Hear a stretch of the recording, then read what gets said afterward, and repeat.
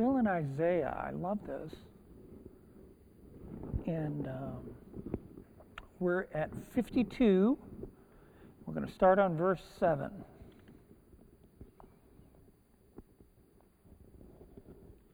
If I read the passage first, I'm going to blow it. So I'm not going to read the passage first. Bill does that. I love it when he does that. I can't get away with it. This week is the end of one of Isaiah's songs. And it immediately transitions into the last of Isaiah's servant songs. But this is the last of the commands of God before the revelation of God's servant.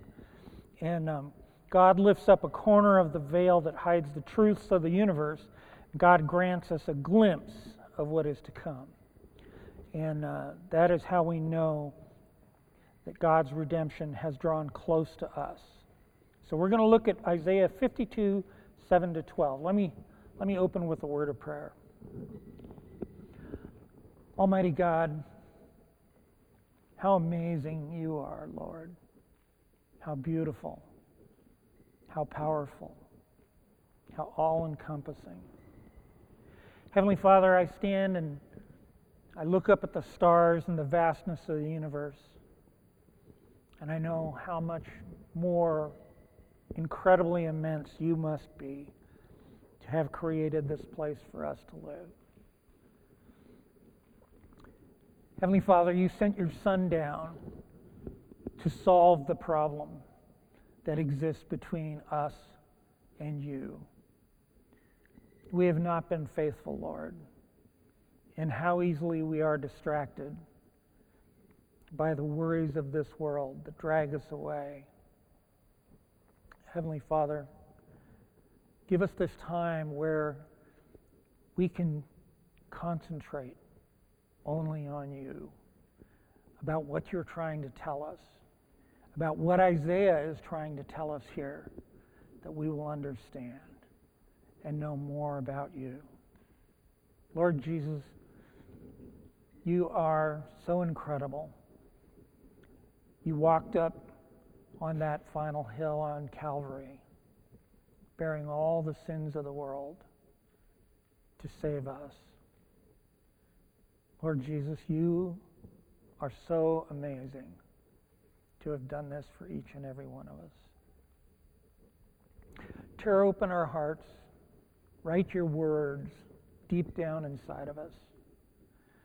And we ask this all in Jesus' name. Amen. Okay. So, we're starting with verse 7. Isaiah 52, verse 7. All right. How beautiful upon the mountains are the feet of him who brings good news, who publishes peace, who brings good news of happiness, who publishes salvation, who says to Zion, your God reigns. Okay, we often use this phrase, and this is where it comes from. And how true indeed. Who indeed publishes peace? Who publishes salvation? You can bring news of peace and bring news of salvation, but to publish that, who is that would publish that? Those things can only come from God. We often bring that news, but none of us can publish peace or publish salvation. Those are the things only from God. Romans 10:15. Romans 10:15. And how are they to preach unless they are sent? As it is written, how beautiful are the feet of those who preach the good news. Paul uses Isaiah here to reinforce the message that is being carried by these messengers. Ephesians 6:15. Ephesians 6:15. And as shoes for your feet, having put on the readiness given by the gospel of peace. Again, the message and the messenger being carried across the hills. Continuing on, verse 8. The voice of your watchmen, they lift up their voice. Together they sing for joy. For eye to eye they see the return of the Lord to Zion. The watchmen. Who are the watchmen here? Over in Mark 13, 32 to 36. Mark 13, 32 to 36. But concerning that day or hour, no one knows, not even the angels in heaven, nor the Son, but only the Father. Be on guard, keep awake, for you do not know when the time will come. It is like a man going on a journey when he leaves home and puts his servants in charge, each with his work, and commands the doorkeeper to stay awake. Therefore, stay awake, for you do not know when the master of the house will come, in the evening, or at midnight, or when the rooster crows, or in the morning, lest he come suddenly and find you asleep. And what I say to you, I say to all, stay awake.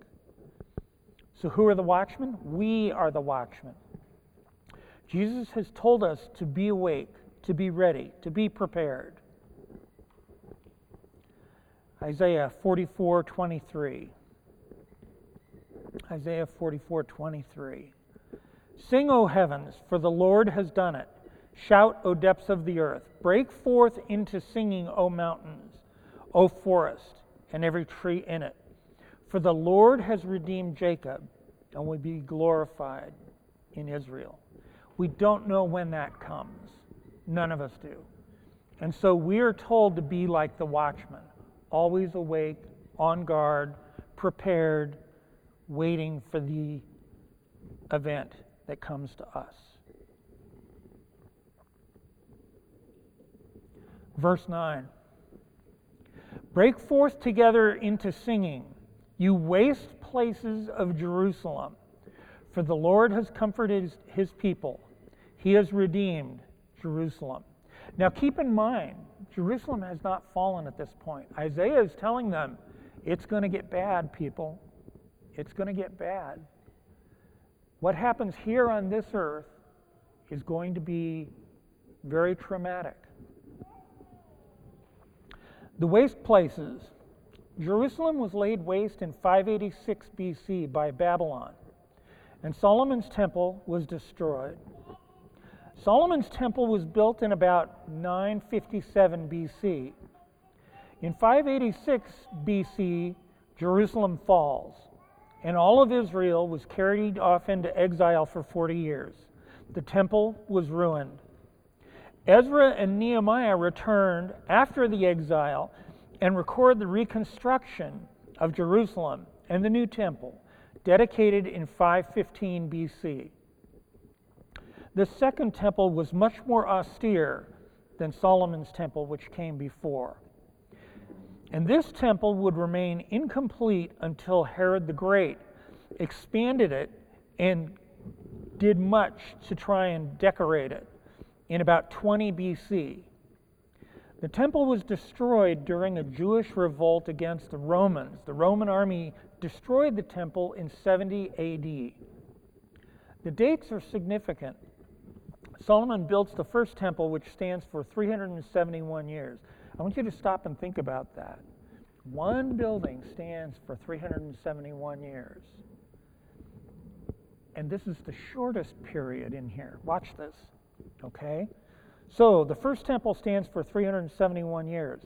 The second temple stands for 585 years. Almost 600 years. Think about that. One building stands for almost 600 years. The temple has not existed now for 1,952 years. In the place where the temple was, now sits the Dome of the Rock. The Dome of the Rock is an Islamic temple. Okay? And the Dome of the Rock has stood twice now. The first one was from 692 to 1015, 323 years. And get this, the second one from 1022 to today. This year, the Dome of the Rock passes. The one that you see on top of the Temple Mount today, this year that building passes 1,000 years. A paragraph out of Ezra about the rebuilding of the temple. Ezra 3, 8 to 13. Ezra 3, 8 to 13. Now in the second year after their coming to the house of God at Jerusalem, in the second month, Zerubbabel, the son of Shealtiel, and Jeshua, the son of Jozadak, made a beginning, together with the rest of their kinsmen, the priests and the Levites, and all who had come to Jerusalem from the captivity. They appointed the Levites from 20 years old and upward to supervise the work of the house of the Lord. And Jeshua with his sons and his brothers, and Kadmiel and his sons and the sons of Judah, together supervised the workmen in the house of God, along with the sons of Henadad and the Levites and their sons and brothers. And when the builders laid the foundation of the temple of the Lord, the priests in their vestments came forward with trumpets, and the Levites, the son of Asaph, with the cymbals, to praise the Lord according to the directions of David, king of Israel. And they sang responsively, praising and giving thanks to the Lord. For he is good, for his steadfast love endures forever toward Israel.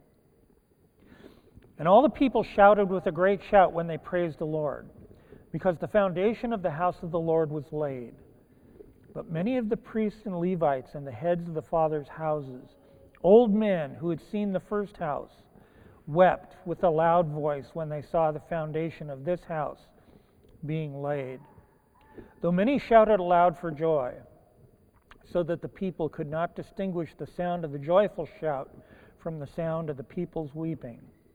For the people shouted with a great shout, and the sound was heard far away. There's a passage in Nehemiah. I'm not going to read it. I'm going to leave that for you to do on your own. It's Nehemiah 6, 15 through 7:13. Nehemiah 6, 15 through 7:13. I am going to read you a short passage it's a verse out of 1 Peter. 1 Peter 2:5. 1 Peter 2:5. Peter had an understanding here of what was going on, a deeper understanding. You yourselves, like living stones, are being built up as a spiritual house to be a holy priesthood, to offer spiritual sacrifices acceptable to God through Jesus Christ. I love this.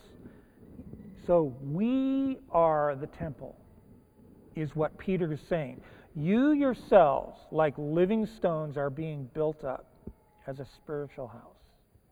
We are the watchmen, but we are also the temple. We are the living stones.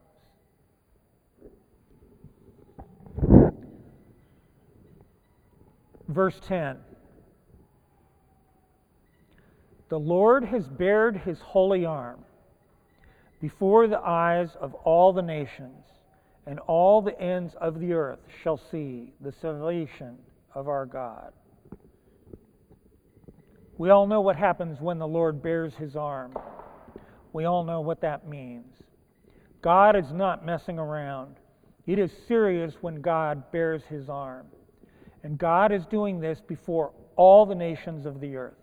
All the ends of the earth shall see the salvation of our God. Verse 11. Now, just because we're getting close to the end doesn't mean it just sort of abruptly ends. There's a catch. There's a catch here at the very end. Okay, verse 11. Depart, go out from there.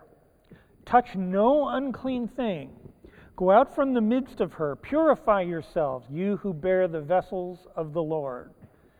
This goes back to the thinking about the priests carrying the vessels before the Holy of Holies. But here in verse 11, a new verse in the song begins here. We are to keep ourselves holy, set apart, and note the priests would bring in the offerings before the Holy of Holies. Here Isaiah is saying God commands us to bear the vessels before the Lord. We're to serve as priests before God. And now verse 12. In verse 12, the instant I read this, there were other passages that immediately came to mind. Listen to this. For you shall not go out in haste, and you shall not go in flight, for the Lord will go before you, and the God of Israel will be your rear guard.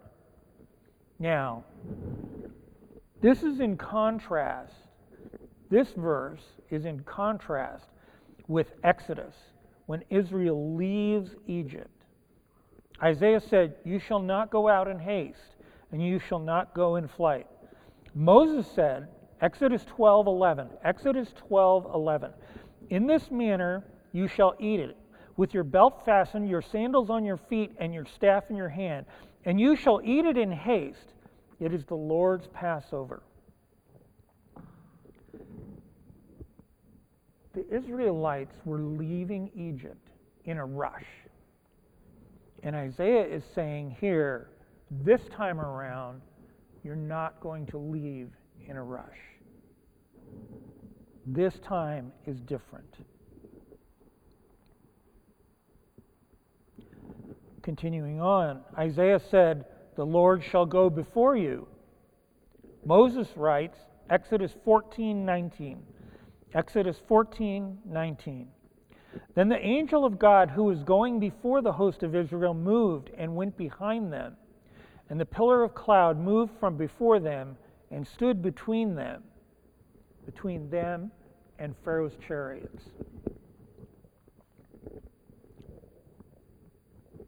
Isaiah said, the God of Israel will be your rear guard.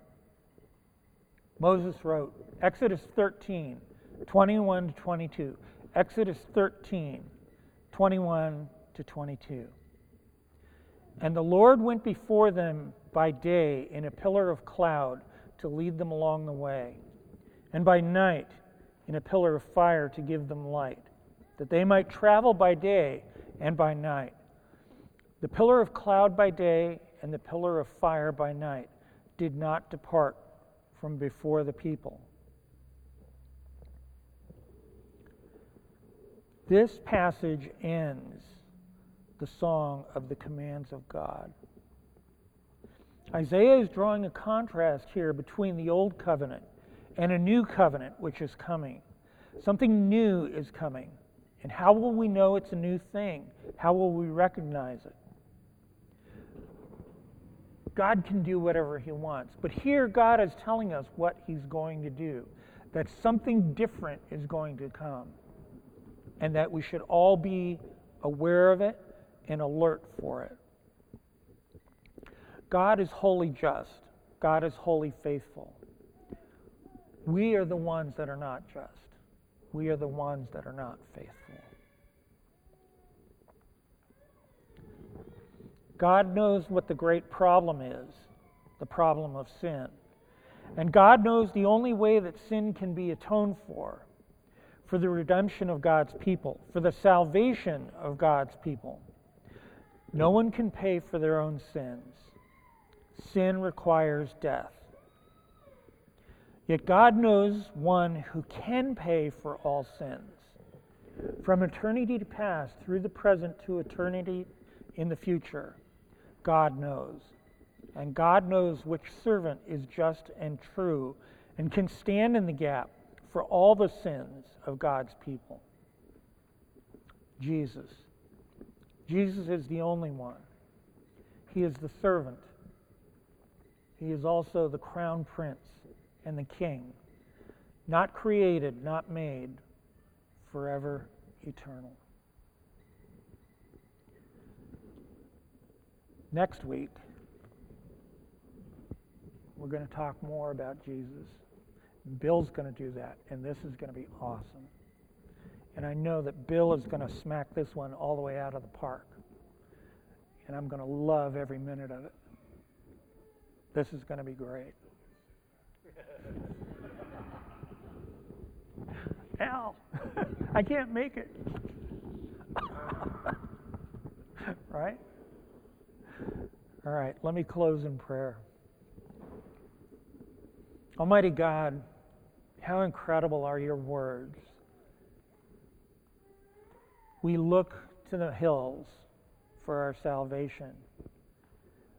We look for the messengers to come, to bring the good news, to publish salvation, to publish peace. Lord, you are the only one that can do that for us. You are so amazing, Lord. We ask you that you would remind us of these words, that we would remember this as we continue on in Isaiah, and that all of a sudden, all the things that we do not understand suddenly become clear. Heavenly Father, you are so amazing and so beautiful, and we love you and we worship you. Amen.